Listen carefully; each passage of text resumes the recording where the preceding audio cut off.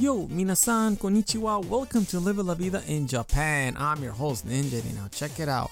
Happy Tuesday, everyone. How are you? It is October 4th, 2022. How was your weekend? My weekend was good.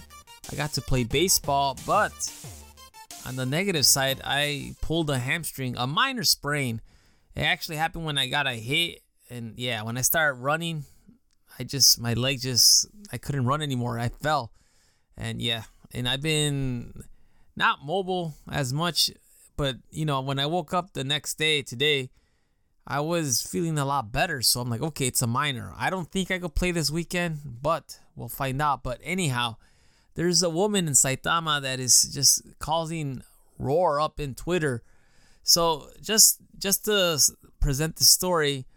So typically when you have a newborn child here in Japan, they stay home for several weeks. Then later, after a few weeks, they take the boy or girl, whatever, outside. And typically, when you stroll in your stroller, a lot of elderly here in Japan come up to you and they touch the child. They start, smiling, because they're happy to see the baby. So this woman in Saitama has a keychain that says, "Please do not touch my kid." So just so you know, here in Japan, as soon as you become pregnant, the clinic gives you a keychain that says you're pregnant. So you have proof, to get the parking that is in front, for the women that are pregnant, and you get priority seating and things like that.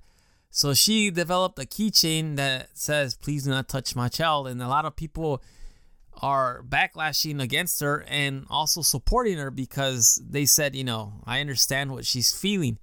So just my side of the story, I agree with her in terms of, I don't like strangers touching my kids either. Like, just a story, when I had first Link, me and my wife would go to the park and things like that. And, sure enough, there were elderly that would just come up to us and just touch their legs or hand, my son's legs or hand without even asking. They just grab him.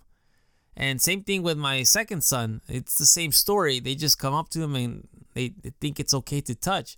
And just so you know, here in Japan, the culture is not like all touchy-feely. Usually people stay away from each other and, just resort to maybe a hug or maybe a high five or things like that. But it's not like in USA, I guess, where it's okay to be affectionate, but the elderly love the babies, so they always come up to the babies and hold them or whatever.